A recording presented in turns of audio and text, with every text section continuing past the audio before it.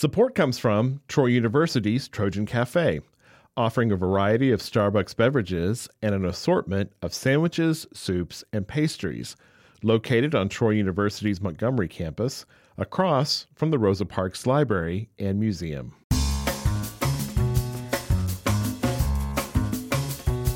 From Troy Public Radio, this is In Focus, and I'm Carolyn Hutcheson. Tim Emmons' voice is familiar to the 8,000 patrons of the Alabama Public Library Services Regional Library for the Blind and Physically Disabled. In the 90s, he was a student at the University of Alabama and played trumpet in the $1 Million Marching Band. However, football fans probably didn't realize that Tim was blind. He joins us at the library and tells us how he did it.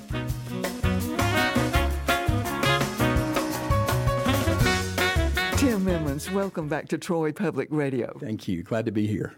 What do you do again for the listeners who missed your first interview? I am a reader advisor and senior librarian for the Alabama Public Library Service and the Blind and Physically Disabled Department down here, part of our Regional Library for the Blind. And I have been here for 17, going on 18 years. What do you do as a reader advisor? I help people find books that they like to read, that they maybe might like to read, and may like to read but don't realize they'd like to read until they get their hands on it, their ears on it, depending on how they decide to read. People will call me, and I always like to tell people that I'm your personal Pandora. I will pick and select books for you based on what you like, suggestions on things that you may like, without having to run it through a computer. We have a small handful of people that use Braille as patrons compared to audio, but we do have those Braille readers that do receive Braille every so often. I think you told us during our last visit that you have some 8,000 patrons statewide here. Let's delve into your own personal story, because there's a legendary story about you. Go back to when you were young. You want that legendary story? All right. So when I was young, I've been a patron with this library for quite a while. I grew up first in Pensacola because my parents wanted to send me to public school. There was a new program called mainstreaming that they had started in the Pensacola area in 1972, 1973, thereabouts. Someone had told my mom, and my mom said, well, that would be great, because she didn't want to send me to the school for the blind. She wanted to keep me at home and raise me as a normal kid in a normal school, if at all possible. And so we moved to Pensacola to take part in this program. And I was part of the library growing up there, but then I moved to Brewton, Alabama when I was in 8th grade. I was in high school at Flomaton, Alabama.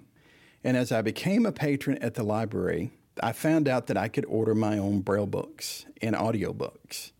And I have been an avid reader for as long as I can remember.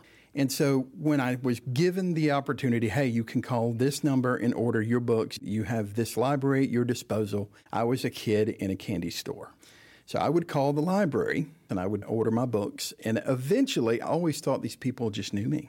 I would always say, hey, this is me, Tim. I want to order a book. And so over time, I became known as Me Tim. So Me Tim was the legend that began. That carried all the way through high school. I never lived it down in college. I went to Alabama in college, and every time I'd call and order books for class. Okay, Me Tim, what do you want this time? So I would order books.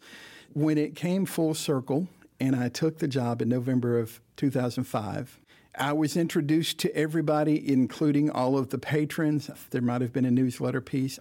I was introduced as, well, Me Tim got the job. He's now the new reader advisor. So, and now I'm senior librarian almost 18 years later. So, along the way, you majored in, what was it, telecommunications? Yes, ma'am. I started out in telecommunication and film with a minor in theater. And I did some radio work for the University of Alabama. I was part of their student radio station, focused on production, and really thought that, that was going to be my spot. Little did I know there were other plans I wasn't aware of that just kind of fell into place, that libraries would be where I would end up. Your first love, yes. But also you're a musician. You were in the $1 Million Marching Band at the University of Alabama. How did you do that? It was an adventure. It was very, very fun. From 1992 to 97, I was in the marching band. I played trumpet. I played all of my music by ear. I have perfect pitch, so if you give me a note, I could always tell you what note that was, and I could follow along with the music that way. When marching, I would use a wooden dowel that you could purchase at pretty much any hardware store. It would be measured to about the same step length that you would stand in marching. And I would hold on with one hand. Sometimes I would have somebody else in another section or in my trumpet section that would guide me, but other times I would have a dedicated guide that would hold the other end of the stick. And I would hold with one hand and I'd play my horn with the other hand, and I'm holding my right hand up like everybody can see me. And would memorize the music and memorize the drills and memorize the steps. We performed up to 3, 4, 5 shows a year, depending on what we were doing. By the time I was a senior, I was out there for practically every one of them, and I somehow had all of the drills and everything memorized for each show because I based everything on the music cues. People who have vision impairment, some of them use canes, some of them use guide dogs, some of them use echolocation. Tell me about those. Echolocation is one that's I've always found interesting. I've used it sometimes when I'm doing things around the house, or around the yard, or around certain areas where you tap something or you click or you make noise that reflects sound. Some people are actually more proficient at it than I am. I can't ride a bicycle that way. I always had to follow somebody if I rode a bicycle. There are people that can do that. I personally use a guide dog and a cane, I should say. I went and got my very first guide dog in 2016 and have had him ever since. I started out using a cane, learned mobility on how to get around, and by using my hearing and asking questions about how to find different places, that type of thing. You learn not to be very shy when you're blind or visually impaired.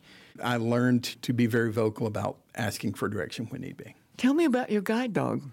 He is a yellow lab golden retriever mix.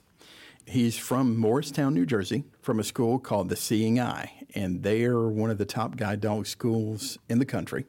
I trained with him for 3.5 weeks and learned how to work with him and be with him, and he goes with me everywhere. They taught us how to do everything from street crossings to anything that you would have a dog in this situation. We came home, and he comes to work with me every day. When he's at work, he's in a harness. He has a harness that goes around his body. There's a handle that I hold on to that comes up the center of his back that he guides me with. And when he gets home and I take all of that off, he is full-blooded dog. He will get all over you if you let him.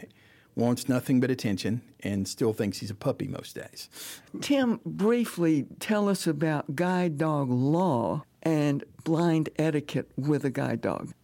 Guide dog law, when you have a guide dog in public, the best rule of thumb is they're essentially invisible. Even though you see them, you're not supposed to notice them because they're there to be that blind person's eyes. They're there for one purpose only, and that's to guide the blind person. So if you ever see someone with a guide dog, don't just reach out and pet him. Tim, as I understand it, a guide dog can go anywhere. Yes, ma'am. I heard or read that at 9/11, there was a blind gentleman who let everybody out of one of the towers that got hit. That is true. And his dog led him out, and he in turn helped lead everybody else out of that building. I've had a chance to meet that gentleman a good while back. He has an amazing story. The book is called Thunderdog. If you ever have a chance to read it, it's a great story. I want to thank you for being our guest today. You're so welcome. Glad to be able to do it. That was Tim Emmons, Reader, Advisor, and Senior Librarian at the Regional Library for the Blind and Physically Disabled at the Alabama Public Library Service in Montgomery. More information about the library can be found at the toll-free number 1-800-392-5671. Again, 1-800-392-5671. Thanks for joining us today for In Focus, which is a podcast wherever you get your podcasts.